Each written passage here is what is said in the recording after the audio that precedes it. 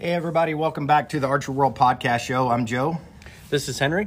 And today we're going to talk about the top pin shoot that just happened in near Kellogg, Idaho at one of the ski resorts there. So Henry got to go to that, and he shot teams with Kyle Douglas. And so kind of explain how that shoot works, Henry, to everyone, and then the format and what your intent was when you were going there and what your plan was.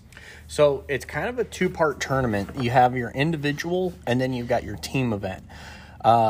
Individual, you're just trying to shoot the best score that you can. Team event, you kind of got to strategize a little bit because there are bonus rings available on the targets. So how it works is there's your normal ASA scoring of 12, 10, 8, 5.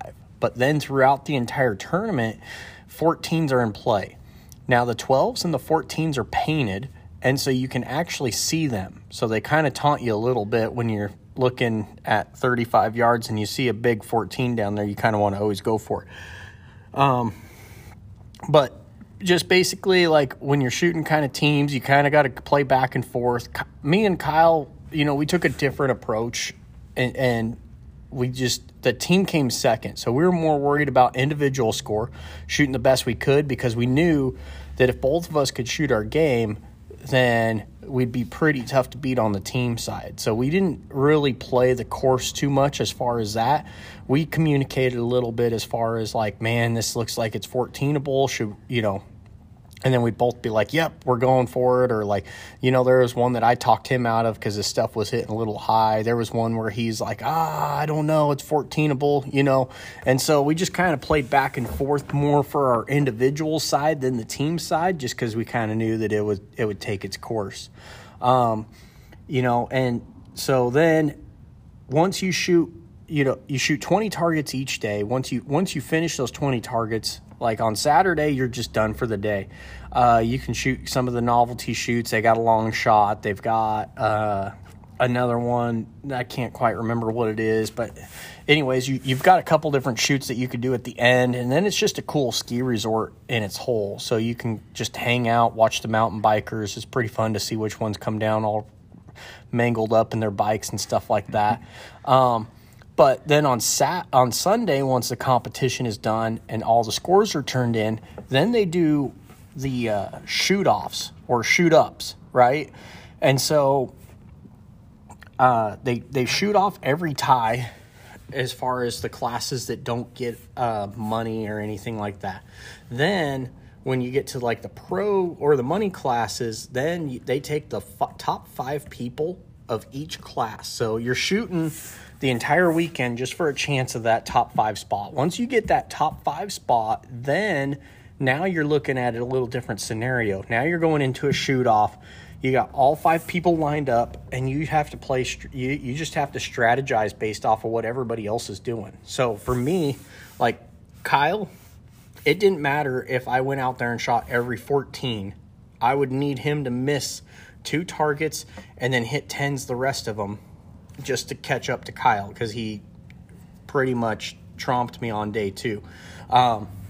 So I was in second. I had a 6-point lead over third place. So I was playing to third, where that third place guy could catch me, or he could lose his position. And so Kyle just went for every 14 just because he had nothing to lose. And he shot a couple 8s, he shot a couple 14s. His placing never changed. Me, I stayed the same, but it's just because once I went out there, I strategized. I knew that the first target that I had was 14able. So I shot 14 at that, went 12-12. And then by that point, I had about a 10 or 15 or 12-point lead over third place. And I played it safe all the way till the last target. Then I decided to shoot a 14 and I shot an 8. But my placing never changed, and then third place never changed. Now, third place was only, all said and done, the guy in fourth was only 1 point away from him in third place, because the guy who was in fourth went for all 14s to try to catch up and almost did. So, you got to be able to kind of strategize and know when to hammer down and when to lay off and when to go for them and when to not, and just play the field. And you almost have to play your game And then you almost have to strategize and figure out what the other guy's going to do a little bit too. And it's like running a race a little bit. So what you're talking about, like that it might be hard to catch Kyle in first place as the individual, but you knew if you just shot really safe in third place, that if the third place shooter, which was, I think, Sean Vincent, he's a really good friend of ours too, if he was hammering down and you were shooting safe, he could have caught you. So you had to keep the pressure on him too. So you had to make him realize he's got to try to catch you, not just he will catch you. So that's for sure part of the strategy and part of the fun on those, because you're never really out of it. You can put yourself out of it by doing the wrong thing, but if your strategy's well, it'll pay off. So individually, Kyle got first, Henry got second, and Sean got third in the pro division. And as a team, even though you got second as an individual, Kyle got first as an individual. As a team, you guys won the individual. Yeah, or team event. Or the team event, rather. So that's part of that strategy. So your guys are trying to help each other. Like you and Kyle are obviously shooting together as a team, so you want to dominate as a team, very much like Reading, but you're shooting individual scores too, so you want to help each other out and not watch anyone fall on their face. So you're always wanting each of you to shoot the best that you can. That's really cool about that shoot. So there's several different categories. There's senior open pro, there's women's open as well. And we have some good shooters in the Northwest that went to that shoot for Archery World that shot well at it too. Tim Davis won senior open, the senior men's open, and Christina Davis placed. She's going to get mad if I get it wrong. It's either second or third. She podiumed as an individual too, and then they had couples team events too, where they might not have shot together, but they combined the couple scores if they were signed up for that, and they did well in that too. So we had some really good shoots, and it was good weather too, from what I understand. And as far as on the mountain, it is a ski resort. So in this particular ski resort, it has supposedly, and I believe it, I have no reason to not think it's true, it has the longest gondola in the world, or at least in the United States, I believe I read. So that's a pretty cool ride, I'd imagine, to get up there. So from the parking lot or from the staging area, you have to get on the gondola with however many people and ride all the way to the top before you even get to the chair lifts that go even higher on the mountain. So explain what that's like to people that have never done it. So you get on the gondola, and that takes you up to basically what is base camp or whatever for the shoot. That's where the tents are and things like that. Registration is down on the bottom, but up in that mid area is where the second day course usually starts, and then where all the long shoots are, things like that. Then to go to like the other course, you got to take 2 ski lifts to get up there. So one takes you back down the backside of the mountain on the other side, and then you get on another one that takes you up to the peak. It's not too physically demanding of a course. Most of your hiking's downhill on that first day course. The second day is a little bit more hiking, but it's still not bad. It's not like some of the mountain challenges or any of that stuff. So it won't break you as far as like how they lay the course out. It's not designed to do that, but the shots are hard. And since the 12 ring and the 14 ring are in play at all the distances, that makes it pretty unique. So what's the longest shot that there is on that course?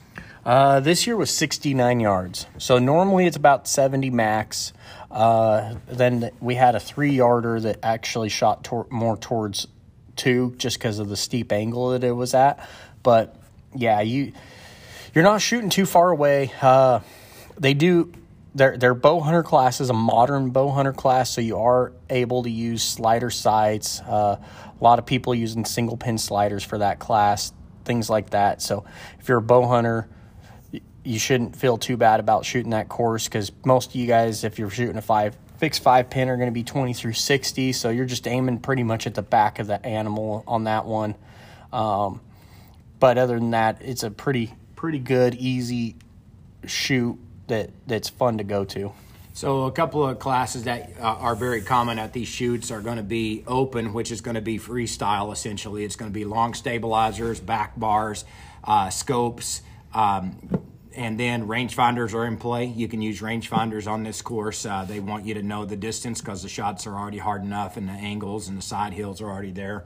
And another very popular class is the modified bow hunter freestyle class, which is going to be typically 5 fixed pins with a stabilizer coming out of the front no longer than 12 inches, and then you can have a back bar that's the same, no longer than 12 inches. But with this modification, it allows you to use a mover like a Fast Eddie or a Black Gold Mountain Light or anything that has a slider sight. CBE makes quite a few too. That lets you shoot point on for all your shots. So they give you that caveat that you can move your sight to the shot, but you cannot use, if you're in a bow hunter freestyle, you cannot use a magnified lens. You can use an up pin or a side pin, but it can't be magnified. Whereas freestyle, it can be. So there's advantages to both. And freestyles typically turn into higher scores of the course because the long stabilizers and the magnification helps. And I'll give you this, it's on good weather weekends. If the weather's terrible and the wind's high and the rains are coming sideways, typically freestyles don't turn in the highest score because there's a lot more to deal with in your keeping your lens clean, and the stabilizer's getting blown around more in the wind, so your bow hunter class turns into a competitive class then too. Henry, so when you guys, you finish up the final day, the top 5 shooters individually go to a shoot up, and then you shoot the targets again. The ranges are random on it, and you shoot 5 targets to see how everybody places in that top 5. So your scores from the previous day still hold, but it still gives the top 5 a chance to keep accelerating their score to see how high it can get and if anyone can pass each other in the top 5. Correct. As far as I know, Kyle made it now to Yankton. He's at the shoot there. It's like a 3-challenge shoot. I'm not sure of how they call it that, but there was a field shoot they're finishing up today, and they're going straight into the Dakota Classic this afternoon. So correct. And then tomorrow that shoot will end with an outdoor field round. So today's the animal round. So they're going to shoot 28 animals, and then I think they go straight into basically what would be an American round, but I'm not sure. I haven't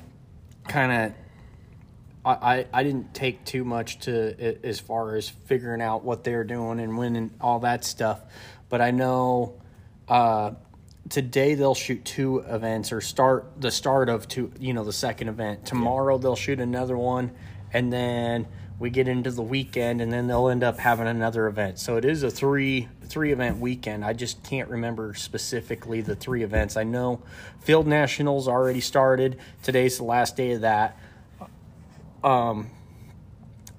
Kyle Douglas was sitting in 3rd. Braden Gillantine was 1st, and I couldn't remember who was 2nd at the moment. I think Stefan Hansen.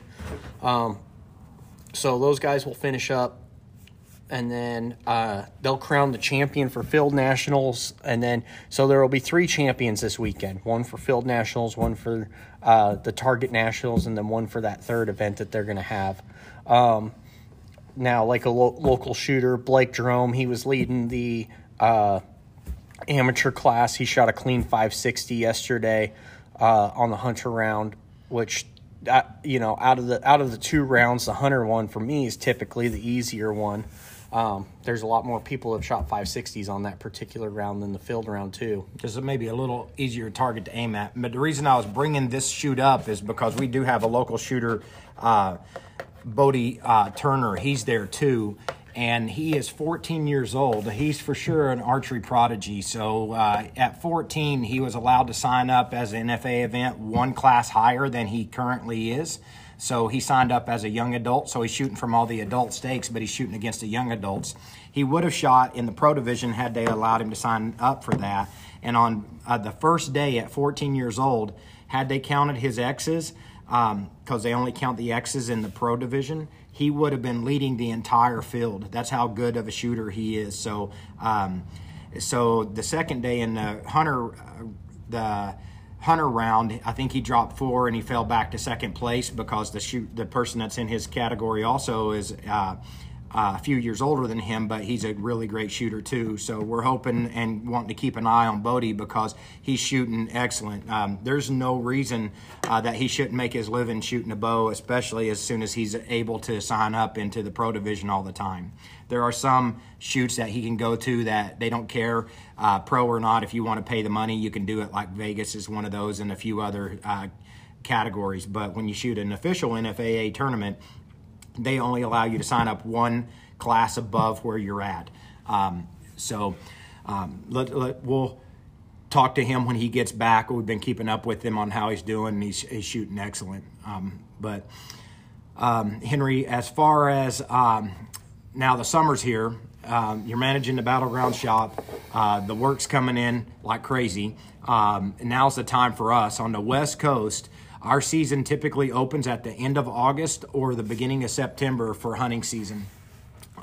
So what everyone knows and has heard and has felt the delays of getting products in, no matter what it is. It could be a hat that you want from your local store. It could be the bow that you've been dreaming about for a year. If it's not on the shelf right now, it's probably not likely to come in. It could be the new car tires you want. Everything's been delayed because of it started with COVID, and then just the supply chain got disrupted with everything that went on, and then supply and materials, raw materials are hard to get. So getting work in the shops to get tune-ups and everything else done is important. So how many bows do you think you tune a year? I know this is a random question, but I'm gonna stick you to a number. So let's imagine a number that you tune a year. Well, I would say over 500 bows a year is what we get, through the shop to get tuned up and stuff. And I would say, I try to do at least half of those if I can. Sometimes try to get more. Sometimes it ends up being a little less. But I would say my number of personal bows that I tune is probably between 250 to 500 a year is what I'm trying, what I'm getting through. Well, and the reason I ask that is this, is it kind of brings up something that I think about a lot. When people wonder how, pro shooters gain experience, and somebody in Henry's position where he's managing a pro shop at one of our locations, 1 year of working in a pro shop typically can give you a decade's worth of experience as far as all the bows and the tunes out there. So when it comes to tuning your own bow, of course that helps you, because when you're tuning, and you shoot for PSE right now, so it helps you tune other people's bows. I mean, we carry more than just that line, but let's focus on PSE for a second. So as you focus on a few things that makes your bow shoot better, that's easy for you to take straight to the customer's bow too, to make it shoot better. And it's what we feel like helps us stand apart when it comes to those tunes. Now, that doesn't mean other shops haven't figured it out, but our tunes are pretty proprietary to us. We do factory tunes, but then we can go beyond that too. So some people just want the factory tune and they feel like it shoots the best or as good as they'll ever be able to shoot, so they leave it there where it is. And some people want to kind of take it to that next level, and when they do, that's where your experience comes in. So as far as some of the things that you've done to your bow, and I know every bow is different. Like I think you took your citation to 36 to the mountain. Mm-hmm. Is that what you shot? Yeah. What'd you do prior to that, from Redding till the top pin, to make that bow shoot even better for you? Well, I did some things that I wouldn't do on a customer's bow. I put some brass knock sets in a pretty unorthodox spot, but for that particular bow, it just made it to where it shot a little bit better with how I had it currently set up. Not saying that it wouldn't have tuned any other way. It's just I was just experimenting with some stuff, and There's a lot of things that I do to my personal bows that I would never do to a customer's bow. That's just the way that it is. Well, not initially, but that's kind of how we get better, right? So if we go back 5 or 6 years, the things you were experimenting with your bow that you wouldn't have done to a customer's bow, now we find pretty easy to do to a customer's bow because we know immediately it's going to make it shoot. Right. So this is kind of like the beginning stage. This is why I brought it up, is because I know those knock sets made you feel like that bow was shot more consistent. Now, does that mean it will for everybody? We don't know yet. So we're all right. So backing up just a little bit, it got cut off. So we're talking about like what Henry did before he went to top pin to his bow. He was trying some things that he thought would make his bow shoot more consistent. And the reason that we're talking about this and why we don't do it to every single person's bow that comes in is because we don't know that it's going to work for every single person's bow. Right now, it's kind of more into the trial and error phase, and we're going to see that result more consistently through somebody like Henry's hands that can actually shoot a bow really consistent, or a pro's hands that they're a really great shooter. And if that vets out and it works well for him over a period of time in different conditions and different sets of arrows and different configurations that he sets that up, then it's pretty easy to want to start to implement that into customers' bows as we see it has a positive effect. But at that point, you still don't start putting it on every single person's bow because it just may not work for a different model. Just like a rifle might shoot a different bullet slightly better than the another rifle. That's the only difference is a 2-inch different barrel, and we all know how that works because a lot of us are familiar with shooting platforms. So think of a bow as a shooting platform, and you're trying to figure out what makes that platform shoot the best with the setup that you want to shoot it at. And not all your bows shoot the same, and you have to change things for different ones, even if you're shooting the same arrows through a different bow, right? Correct. And the biggest thing that I'm finding with this is not that you have to put brass knock sets in weird spots like I did on my bow, because I think I would have got the same outcome if I would have just increased the amount of knock sets from the factory on the top and bottom of the string. It's just not got enough string weight in itself. And so what was happening is I was getting a weird whip because it was trying to counteract the weight of the peep. Well, if I would have added more, at least three more on the top and 3 more on the bottom of brass knock sets, because my cam only comes with 1 and 1, it probably would have got the same outcome that I got, but I didn't have serving there, and I didn't have time to put serving there. And I wasn't going to crimp brass knock sets onto a bare string because that's one way to jack up your string real quick. And so I had extra serving where the string stop went, and that's where I ended up putting my experimental weights on. Sure. Doesn't mean that I won't order a string now that's got serving going down a lot longer and try it that way, but that would be the more, regular and systematic way versus just adding brass knock sets in the string stop area. Sure. Well, and that's how the industry gets better too. So, and that same system might not work for somebody shooting a larger or heavier peep or a lighter peep. So if you run like a rad 1/4-inch peep, that's going to be a little bit heavier peep, or a Hamskea Target version of their peeps, or SAP. All those peeps weigh similar, but there's enough difference that 1, 2, or 3 different knock sets, brass knock sets, may make a difference. So, so the reason that we're mentioning that is we just want you to know that you never stop tuning your bow. So if you get it shooting really good, the object is that as good as it's going to get, or do you feel like you can get it to shoot better? So you end up passing perfect a lot of the times, and sometimes you go back one step in what you were trying to make the bow shoot better. That's the name of the game. So there's these bows that come out of the factory right now can easily shoot a sub 2-inch group at 20 yards in multiple people's hands with not doing any special tuning at all on it. So we're not talking about something that's going to shoot a 6-inch group at 20 yards and then you're trying to make it shoot better.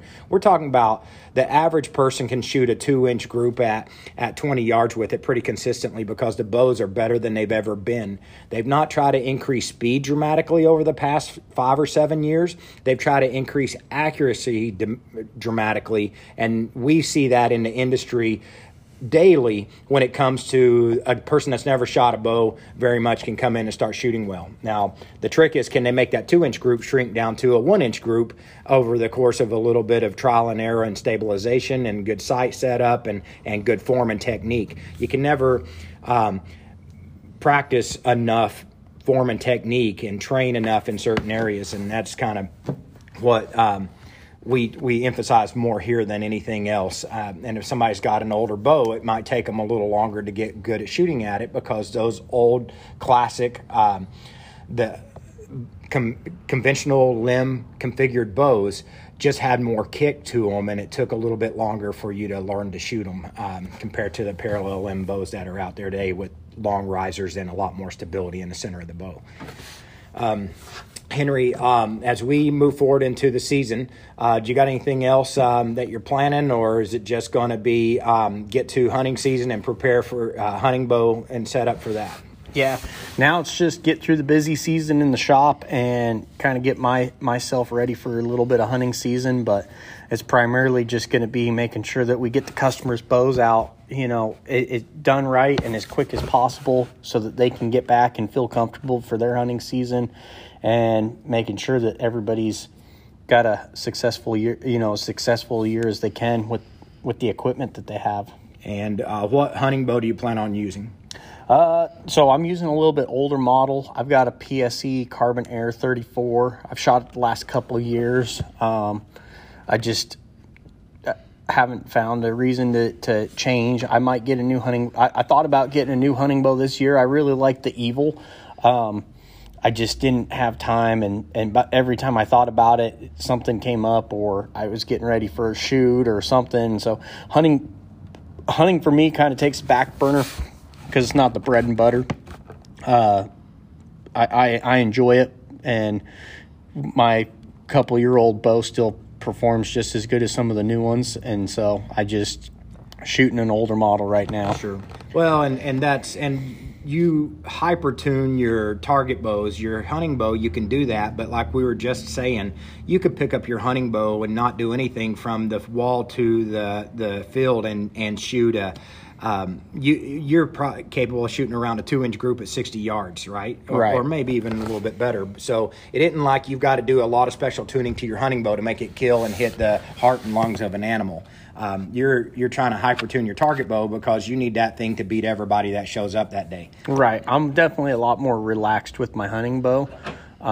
And somehow I end up shooting better groups with that bow than I do my target bow sometimes. And so that's an irritating thing. But, yeah, for the most part, I'm just trying to, make sure I spend my time getting everybody else's bows ready, because I know that I can build one in the headlights the night before I leave for hunting and go kill something, because I've done that before. So yeah, well, and you're shooting year round, so it's not like you've got to learn how to shoot. All you got to do is sight it in the bow and go. Right. So that's the difference. So don't take that for what it is, guys and gals that are listening. So don't get a bow the day before and go hunt if you've never shot archery because you want to go shoot something with a bow. You need to put some time in, and I think you probably shot I'd imagine 10 or 20 arrows this month.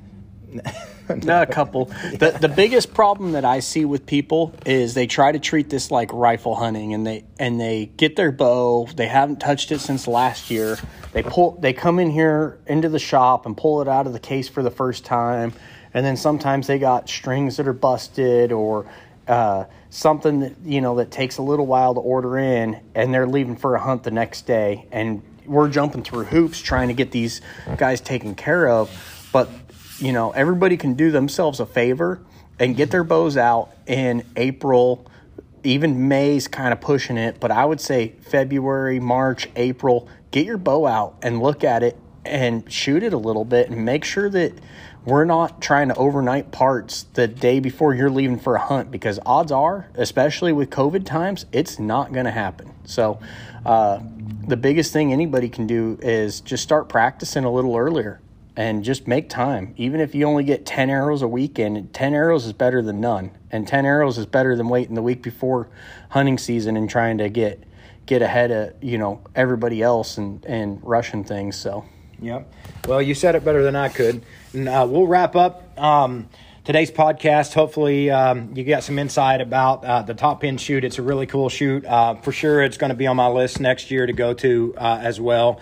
And next week we plan on interviewing Corey Miller. He is the new rep for Darton Archery and Black Eagle Arrows. So we're going to talk to him about what's coming up in the Darton line. We're excited about that line.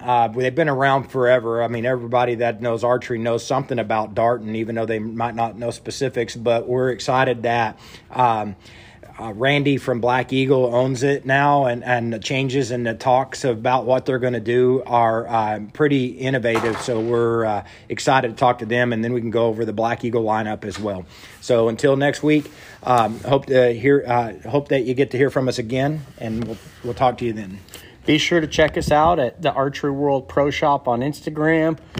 We got a Facebook, and if you guys got any questions, concerns, or want to hear anything in specific, go on ahead and email us or send us a call or a message or anything like that. The best email for that's going to be joe@archeryworld.net. Thanks, guys.